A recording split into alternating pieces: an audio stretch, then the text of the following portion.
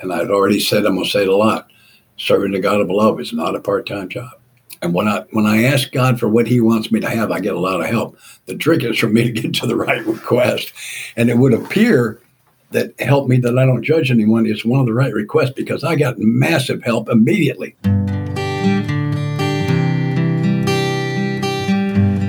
Well, hello, friends of Bill W. and other friends. You have landed on Sober Speak. My name is John M. I am an alcoholic, and we are glad you are all here, especially newcomers. Newcomers, that is, both to recovery as a whole and newcomers to this podcast. Sober Speak is a podcast about recovery centered around the 12 steps of Alcoholics Anonymous. My job here on Sober Speak is simple. My job is to provide a platform to the amazing stories of recovery all around us. Consider Sober Speak, if you will, your meeting between meetings. Please remember, we do not speak for AA or any 12-step community. We represent only ourselves. We are here to share our experience, strength, and hope with those who wish to come along for the ride. Take what you want and leave the rest at the curb for the trash man to pick up. Bienvenidos from Studio AA deep in the heart of Texas. That was the voice of Mr. Scott L. that you heard at the beginning of this here episode, and you are going to hear so much more from him in just a moment, and I know you're going to enjoy this one. But first things first, this episode is brought to you by Jill and Laura and Rich. And what you may ask, did Jill and Laura and Rich do? Well, they went to our website, www.soberspeak.com. They clicked on the little yellow donate tab, and they made a contribution. So thank you so much, Jill and Laura and Rich, for your contributions and helping us keep the virtual lights on. We sure do appreciate it. All right, so you're going to enjoy Scott L., like I said, in just a moment, so much. But just before I introduce Scott, I was coming up here to record today, and I'll be honest, I really didn't feel like it. I've just had one of those days. It started this morning, and there were some emails that went out, and I'm not going to go into the details because, anyway, things did not go well. How do I put this? I was not happy with the tone of the emails, and it threw me for a loop, and it put me into some fear, financial fear, all kinds of fear.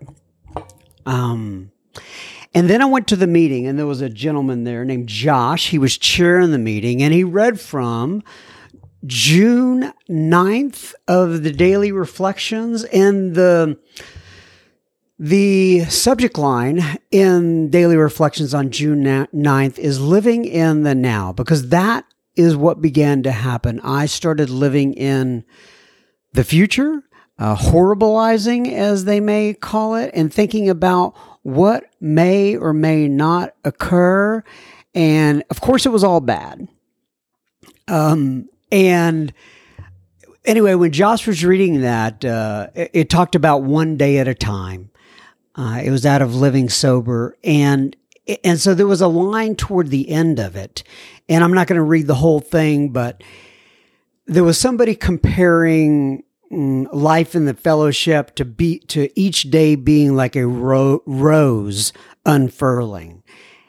And they said in here, each stage of the petals unfolding can bring wonder and delight if I do not interfere or let my expectations override my acceptance. And this brings serenity. I'm going to read that again. It's talking about the rose, and it says, each stage of the petals unfolding can bring wonder and delight if I do not interfere or let my expectations override my acceptance, and this brings serenity. And it just kind of hit me that I'm not real good at it or perfect at it by any means, but I have a tendency to take events that happen and interfere with the process and what is going on. And I guess I'm thinking to myself, if I just do what I'm supposed to do and I do what I know is right, and there are events happening outside of me that I can't control, if I was spiritually fit, I would not let that bother me. But that's why I keep coming back to Alcoholics Anonymous. And it's why I keep listening to you people. And it's why I have to keep remembering that this life is truly one day at a time, one moment at a time. And I need to learn how to live in the now. And life gives me not examples, but it gives me lessons in that arena pretty much every day. Sometimes they're more than another, sometimes more than others. But and my friend Mac was sharing in the meeting, and I call him Mac because he's got a really deep Southern accent. I mean, really deep, like deepest of the deep Texas accents. And he says, "My name's Mac, and I'm an alcoholic." And then he was sharing, and he said something to this effect. And then it was like, I had really so many bad things happen to me last week. And if I could remember what they were, I would tell you. So, in other words, I've had these kind of feelings, I don't know how many times, like umpteen million. But if I get into the next week sometimes, I can't even remember what I was so worried about at that particular moment. And then my friend Tammy came up to me in the same meeting, and I love Tammy. She's just a jewel. And Tammy said, she goes, "Hey, I've been listening to Sober Speak lately. By the way, Tammy's on, she has an episode on Sober Speak. It's probably like 150 or so ago, but she's been on before, and she did a great job. And she said to me, do you ever feel like pressure to get to get another episode out? And I said, well, quite honestly, yeah, I do sometimes. And this was one of those days where walking up here, I just did not want to do this. But I also told her this. I said, this is the key to it, though, is that if and when I do it, it's like not wanting to go to a meeting or not wanting to do the next right thing. But sometimes when I do those next right things, I feel better about myself. And it gives me a little bit more esteem, for lack of a better word. It gives me a confidence to move on. It increases my connection with God and with you. So I do it. So I come up here and I do it because I know that it helps me to get out of myself and my little pea brain. And I was also able to come home and talk to the lovely Mrs. M. And we just had a nice little chat. And she was able to reassure me that everything was all right. We're going to be okay. All these little fears that I get going on up in my head are just that. I don't live in reality a lot of times. Or even if I'm living in reality, sometimes I don't have the proper perspective, right? It's all about how I look at it. Do I look at my situation as, okay, this is just one of the petals unfolding? Or do I look at it as Chicken Little and the sky is falling and things are coming down around me, and it's all going to go to crap? And so that's why I keep coming back to Alcoholics Anonymous. I try to be as vulnerable as I can. I try to keep sharing about what's going on inside me. And I think that's all I got to say. Maybe not. I don't know. We'll see here in a second. But let's go on to Mr. Scott L. Thanks for listening to my, I don't know, what do you call it? Not complaining, just getting it out there, right? Anyway, Scott L. is on the pod today, and this one is called Serving the God of Love is Not a Part-Time Job. Scott has been sober for 38 years and he resides in Nashville, Tennessee. All right, folks, this one is truly chock full of nuts. We talk about Scott's battle with throat cancer. We talk about what Scott calls the source of all anger, God's will. Oh, and Scott has been in the Air Force, and we talk about it at his time as not only in the Air Force, but his time as a circuit speaker in Alcoholics Anonymous. I'm always kind of like interested in that stuff. Scott talks in detail about some of the mistakes he has made. He talks about the subject of judgment. And one of my favorite lines from this episode is, life is a school. Love is the lesson. That Scott talked about that. Let me say that again. Life is a school. Love is the lesson. So now for today, I am not going to have any listener feedback on the end, but I'm sure we will pick up next week with some listener feedback. I've got, anyway, I've just got a busy schedule this week. All right. So anyway, no listener feedback today, but I know you're going to enjoy Scott. And, what I usually say at the end of listener feedback. So since I'm not talking to you, keep coming back. It works if you work it, and may God bless you and keep you until then. Enjoy Scott L. Okay, everybody. So today, this is an interview that I've been looking very, very, very forward to. We are sitting here with Mr. Scott L. So, Scott, I'm going to let you go ahead, introduce yourself, give your sobriety date if you wish, and tell people where you live in this great land of ours, please. Yeah, thanks so much. And thanks for having me on. I appreciate it very, very much. My name is Scott. I'm alcoholic. I'm sober since the 28th of June of 1984, which is a pretty good bit over 38 years. And that's a long time for a guy that only agreed to 28 days. And I live in Nashville, Tennessee. And I'm very happy about that. And we had this scheduled one other time, speaking of Nashville, Tennessee, and the morning we were scheduled to actually record, you had a power outage there, right? Yeah, we had some pretty serious storms go through, and they wiped out the power. And I would like, if you don't mind, I'd like to open anything I do with a quote from Lois Wilson, who said that in the moments of silence before the prayer, that she always invited God to the meeting. And I'd like to do that. I'd like to invite anyone who's listening to do that. And if you don't have a God, let me recommend you borrow mine. I recommend him very highly. He's got a great sense of humor. And you can address him as a God of God's limited understanding. We'll just take a moment and do that. And we'll just see what happens. Let's take a moment.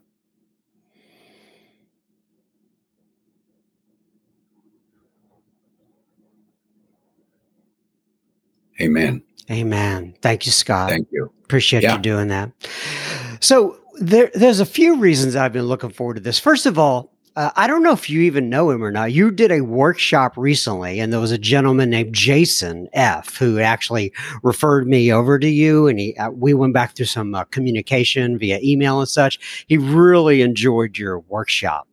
And you have been around, as you mentioned, 38 years, but not only have you been around for 38 years, you've been very, very involved in the program of Alcoholics Anonymous. So why don't you talk a little bit then about what you have seen over the years? What are some of the differences? What do you see as the same? Just talk to me a little bit about that.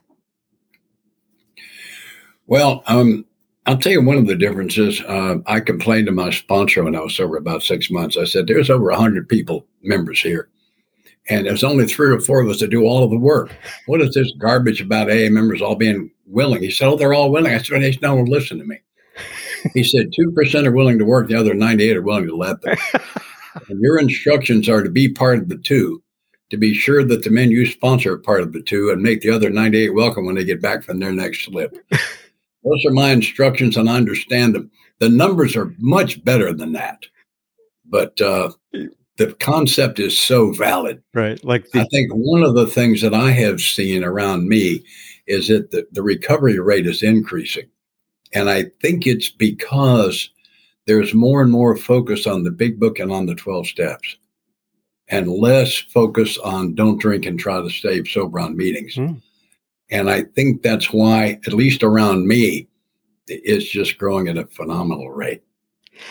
So I want to talk about something that we spoke about before you actually got on the podcast, and that is we talked about your voice and the shape that it's in. I'm thinking compared to what it used to be, and I did not know this, but you are dealing with and battling throat cancer. Is that what you're saying? Correct?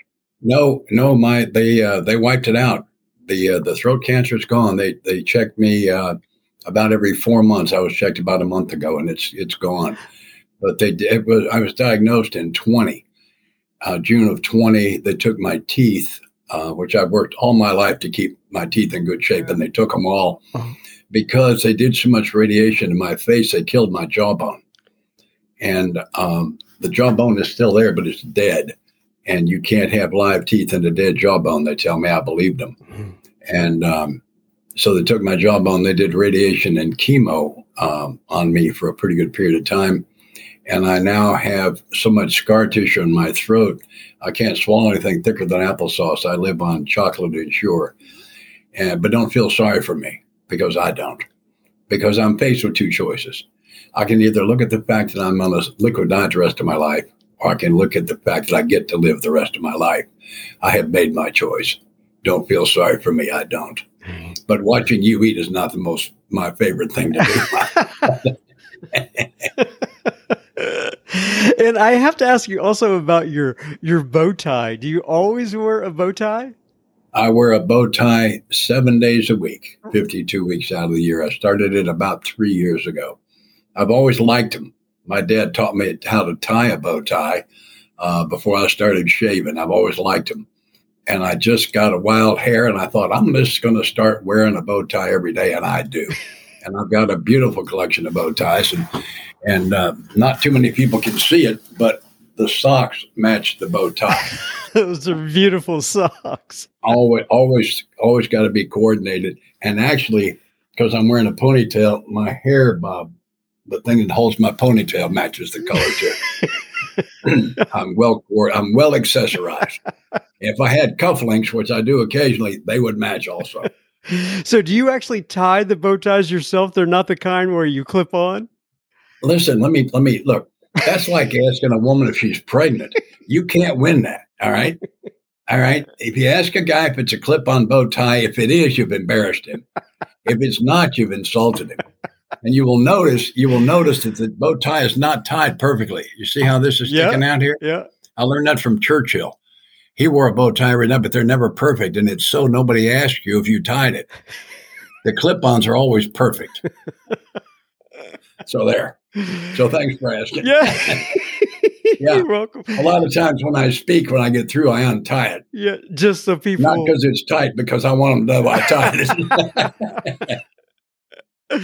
And I have to ask also about that ornateness behind you. What is that beautiful piece of?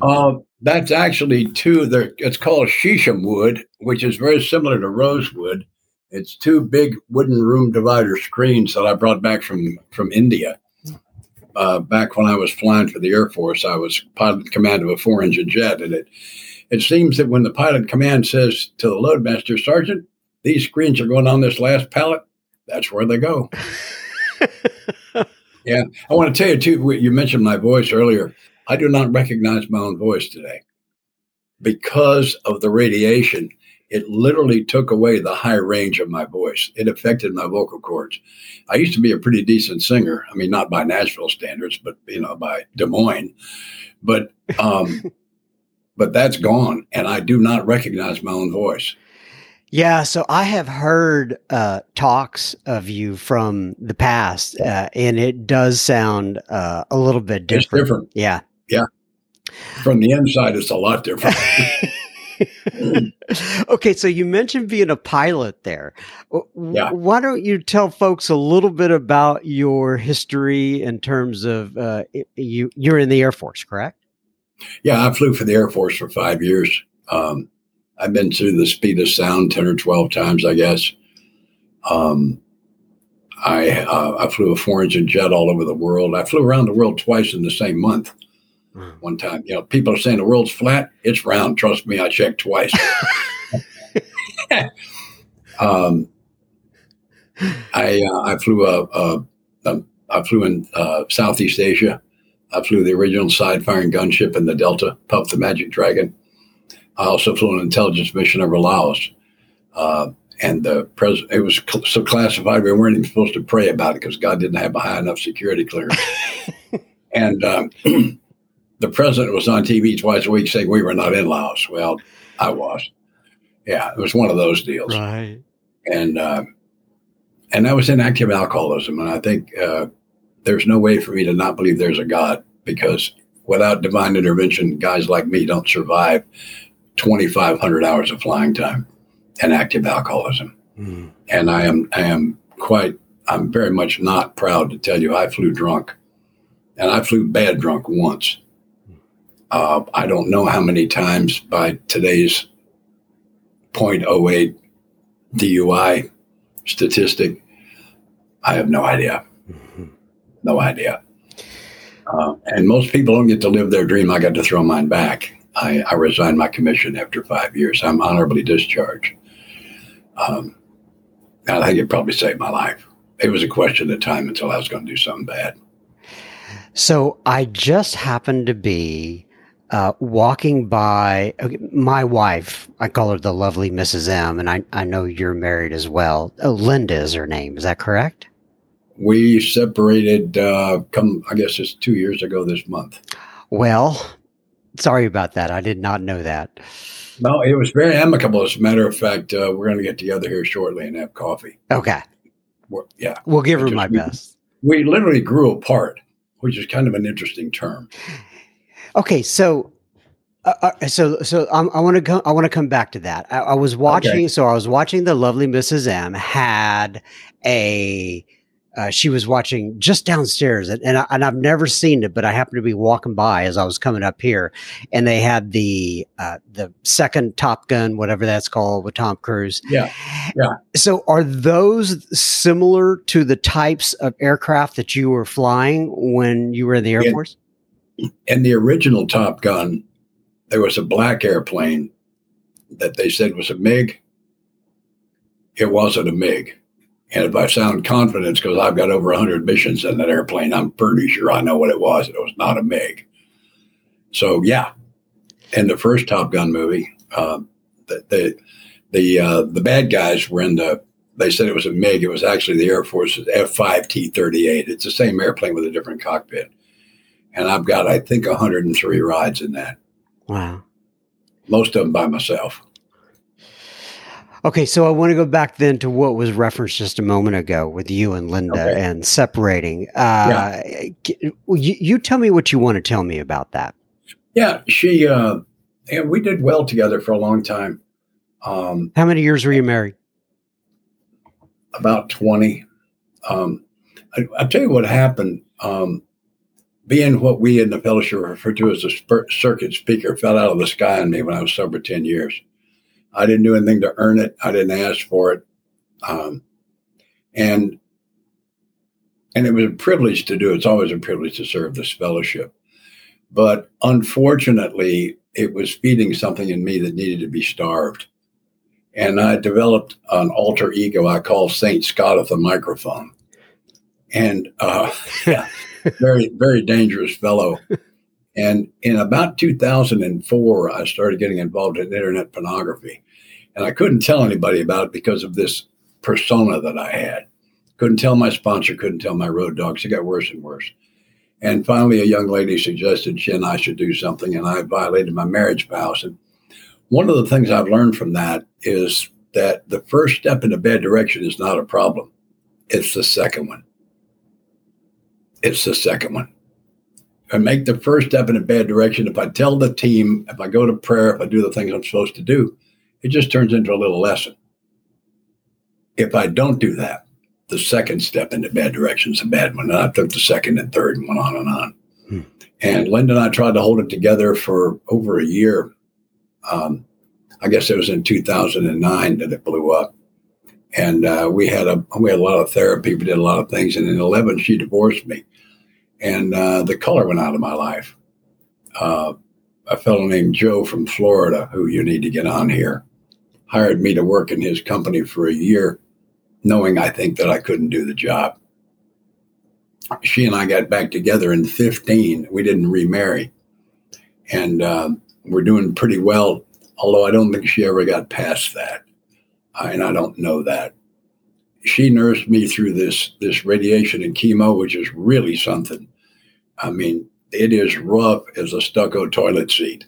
If they had told me, if they'd been able to explain to me how hard that was going to be on the body, I might have told them to make me comfortable and get my affairs in order if I'd known how hard it really was.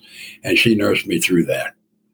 And then after that, we were out the other side of it. Finally, one morning, she rolled over and said, you know what? I don't think you can be the man you need to be and the man I need you to be concurrently. And I think you ought to move out. It was her place. And I said, talked about 5 seconds. I said, you know what? I think you might be right. And I had a place to go. I have had power of attorney. My sister has been a mental patient for a long time. And I had to put her in assisted living to save her life. And I was getting her house ready to sell. So I moved in. And I'm in her will for it. And I've got power of attorney. It's in effect my place. And I've been living here since, and that was April 2 years ago. Mm-hmm. And we meet together. We meet about once a month or once every 6 weeks and have a cup of coffee and chat. I'm still grandpa to the 3 grandsons on her side. And I've been grandpa all their lives.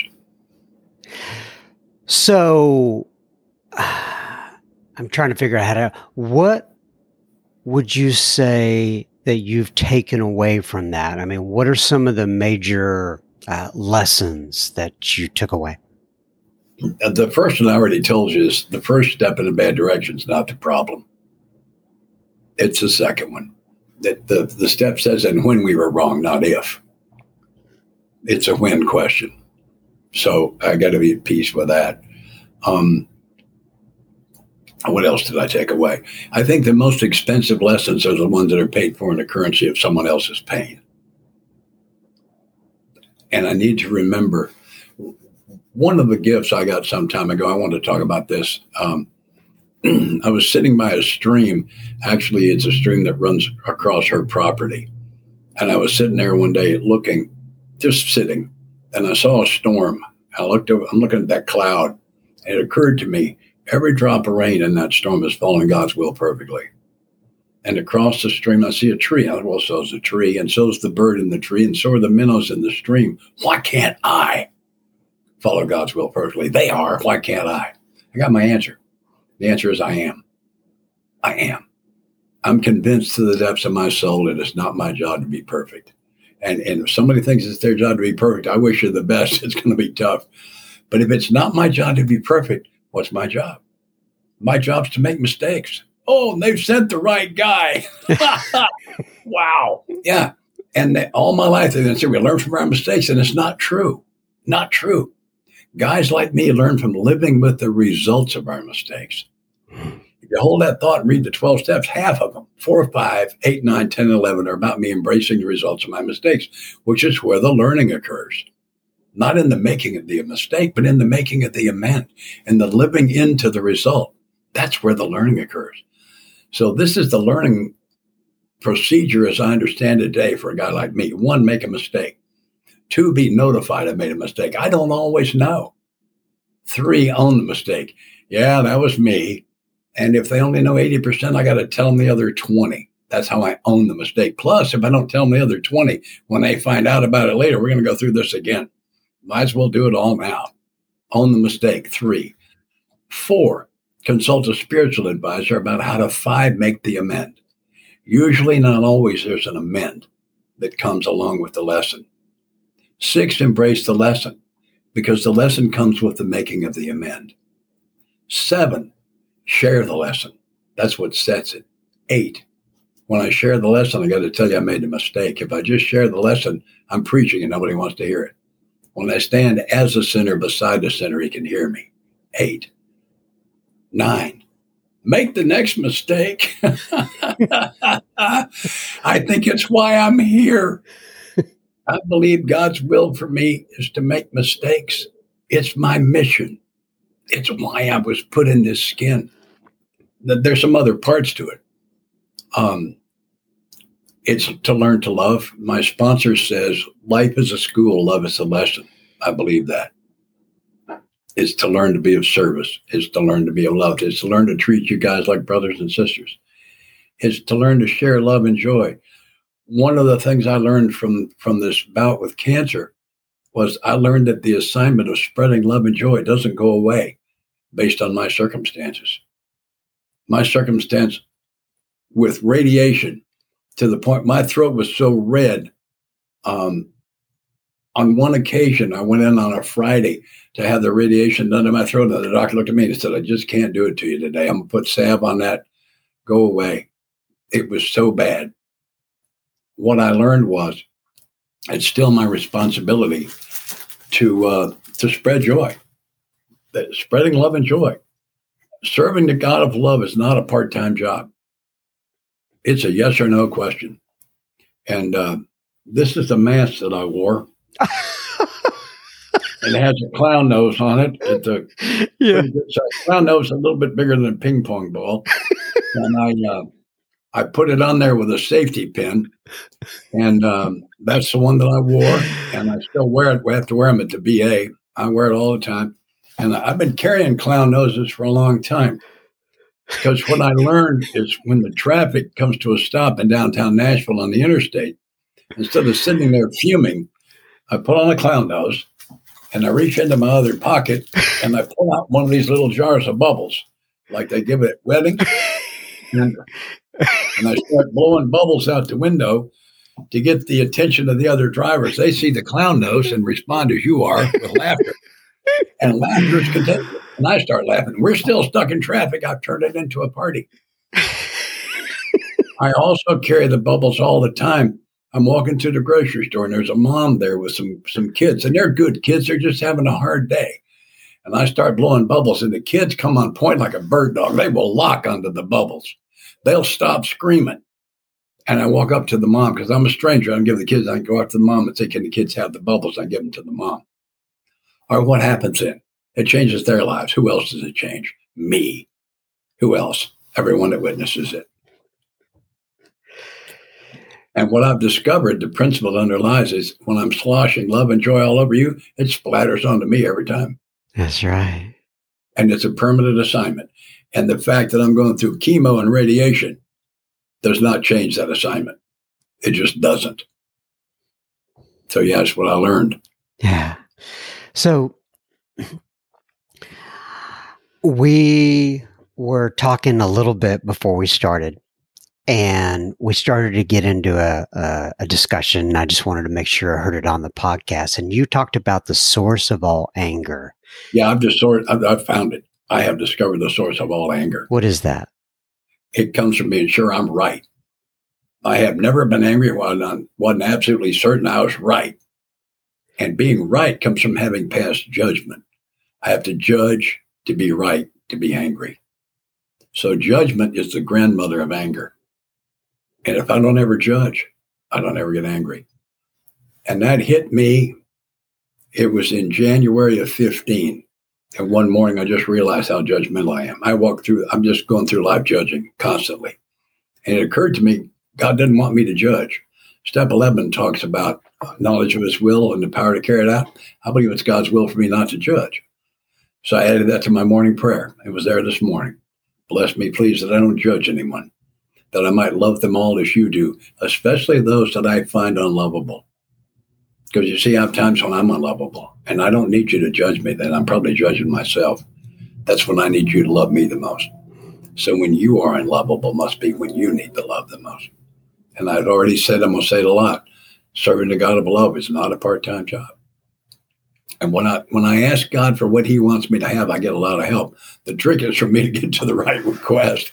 And it would appear that help me that I don't judge anyone is one of the right requests, because I got massive help immediately. I'm not batting 1,000 on it, but I am on the all-star team. I'll be in the Hall of Fame. It's amazing. how much less judging I do. And because I don't judge, I don't get right. And because I don't get right, I don't get angry. I don't want to be angry. But that's only half. The other half is I also don't judge any situations. I ask him for help on that. I don't get to say a situation is good or bad. I can say I like it or I don't like it. Absolutely. Good or bad? I don't know. And that has freed me up. So if I can go back to the other piece I was talking about.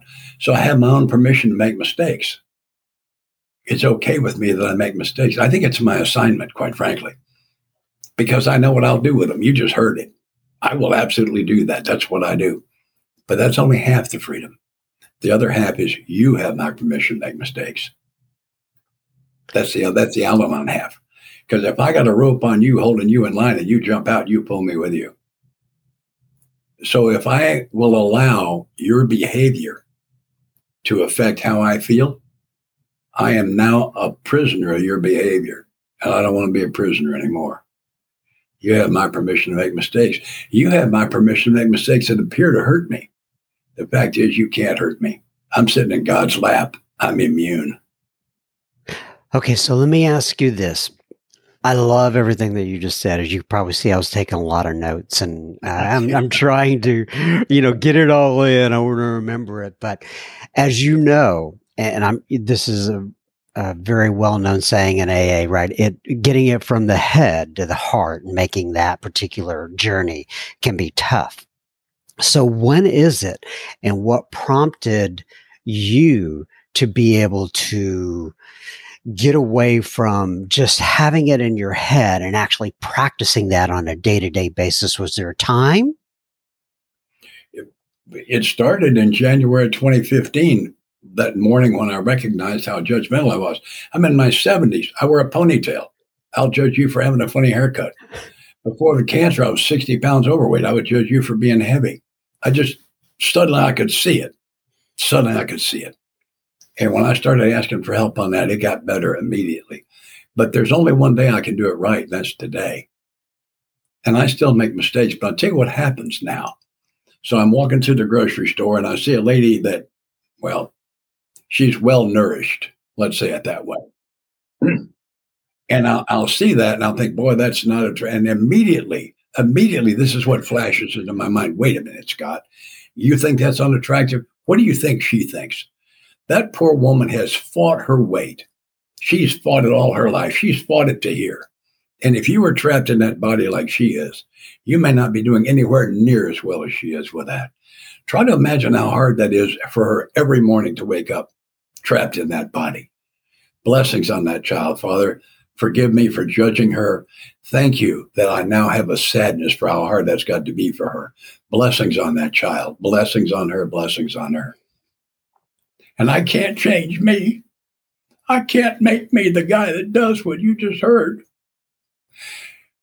But when I ask God for what he wants me to have, I get help. I get a lot of help.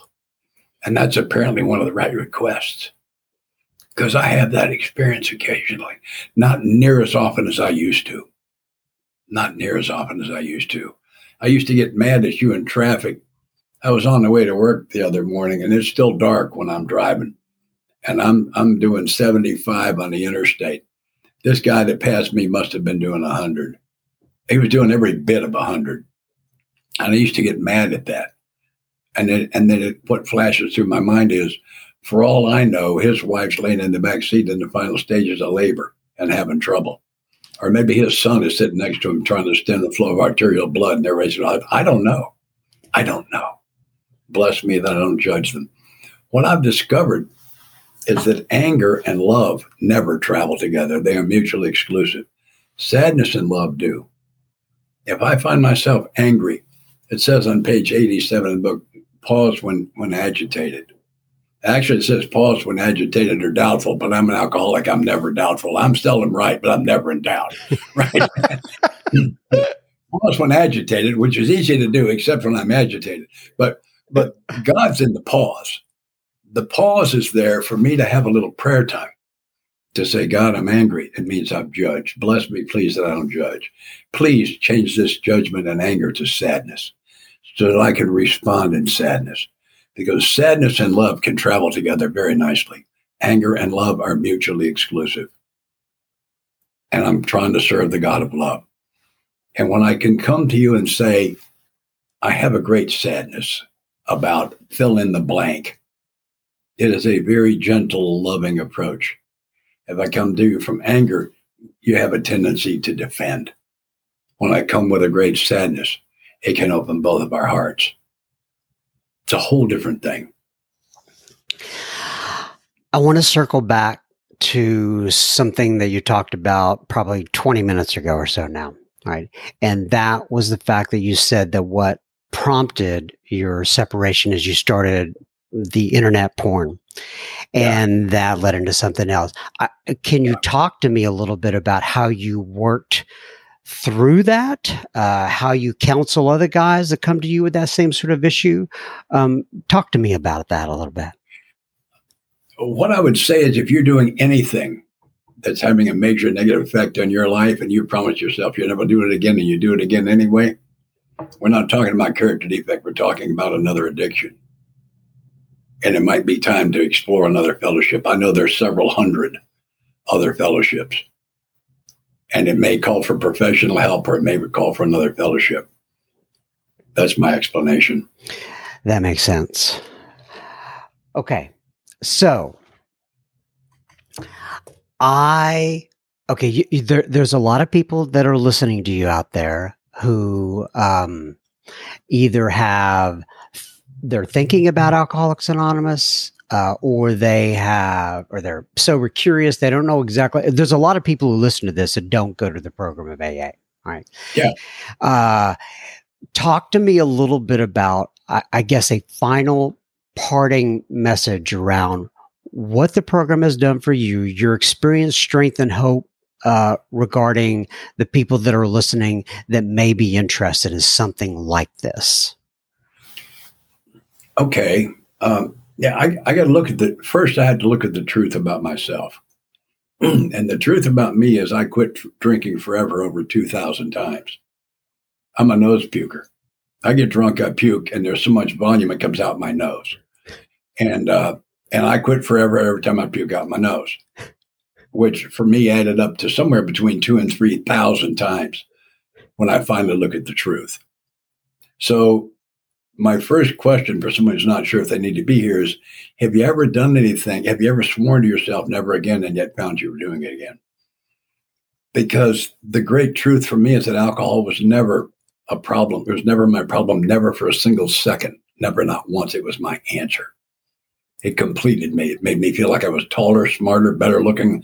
I could talk to the girls. I was expert on many subjects, some of which I'd never even heard of. A fantastic dancer. Right. So when I look at it, I got to be aware of my answers, because my answer turned into a problem. It was an answer. And so that's why I couldn't lay it down and leave it down. The other thing I would say is, if you've ever done anything to prove that you're not an alcoholic, the fact that you did something to prove you're not an alcoholic proves that you are. Because non-alcoholics never do anything to prove they're not. They have no reason to. So I would hope someone would ask, wow, have I quit forever before and met it and wasn't able to make it stick? And wasn't, in fact, my answer? Did it fulfill me? Did it fill something? The big piece it did for me, it made me feel like I was good enough. I never felt like I was good enough. I felt like I was defective. There were things wrong with me that couldn't be fixed. And when I was awake, I was on a red alert trying to hold up the right mask to keep you from seeing the real me. Because clearly, a bunch of together people like you would never have a defective model like me around if you knew the truth. Mm. So if I'm awake, I'm on red alert trying to hold up the right mask. It takes a tremendous amount of energy. I don't know how much longer I could have done it. And I think alcohol, and eventually some of alcohol's cousins, saved my life until I could get to you. I don't know how much longer I could have done it. Alcohol's cousins. I like that. Never heard of it that way. Scott, this has been Everything and more that I expected. I really, really appreciate your candor. And I didn't know, I had no idea where this was going to go, but I'm glad we were able to talk to a couple different things. I missed a piece I like to put in too. I have a definition of a mistake. A mistake is an invitation to a lesson. That's all it is. The evidence is if I'd already learned the lesson, I would not have made a mistake. So the mistake is simply an invitation to a lesson. And the simple fact is, I don't have the power to make a mistake so severe that this loving, laughing God can't turn it into something wonderful. I regularly, weekly, watch God use the very worst things I've ever done as tools to help other people. That is a powerful God. Amen. That's some powerful stuff, man. Powerful stuff. Amen, Scott. Amen. Yeah. So I'm here to make mistakes, and they've sent the right guy. I'm looking forward to the next one. All right. So we always close this out with page 164 from the Big Book. It says, abandon yourself to God as you understand God. Admit your faults to Him and to your fellows. Clear away the wreckage of your past. Give freely of what you find and join us. We shall be with you in the fellowship of the Spirit, and you will surely meet some of us as you trudge the road of happy destiny. May God bless you and keep you until then. Once again, Scott L., I really appreciate you coming on today. God bless you. Thanks a lot. I had a ball.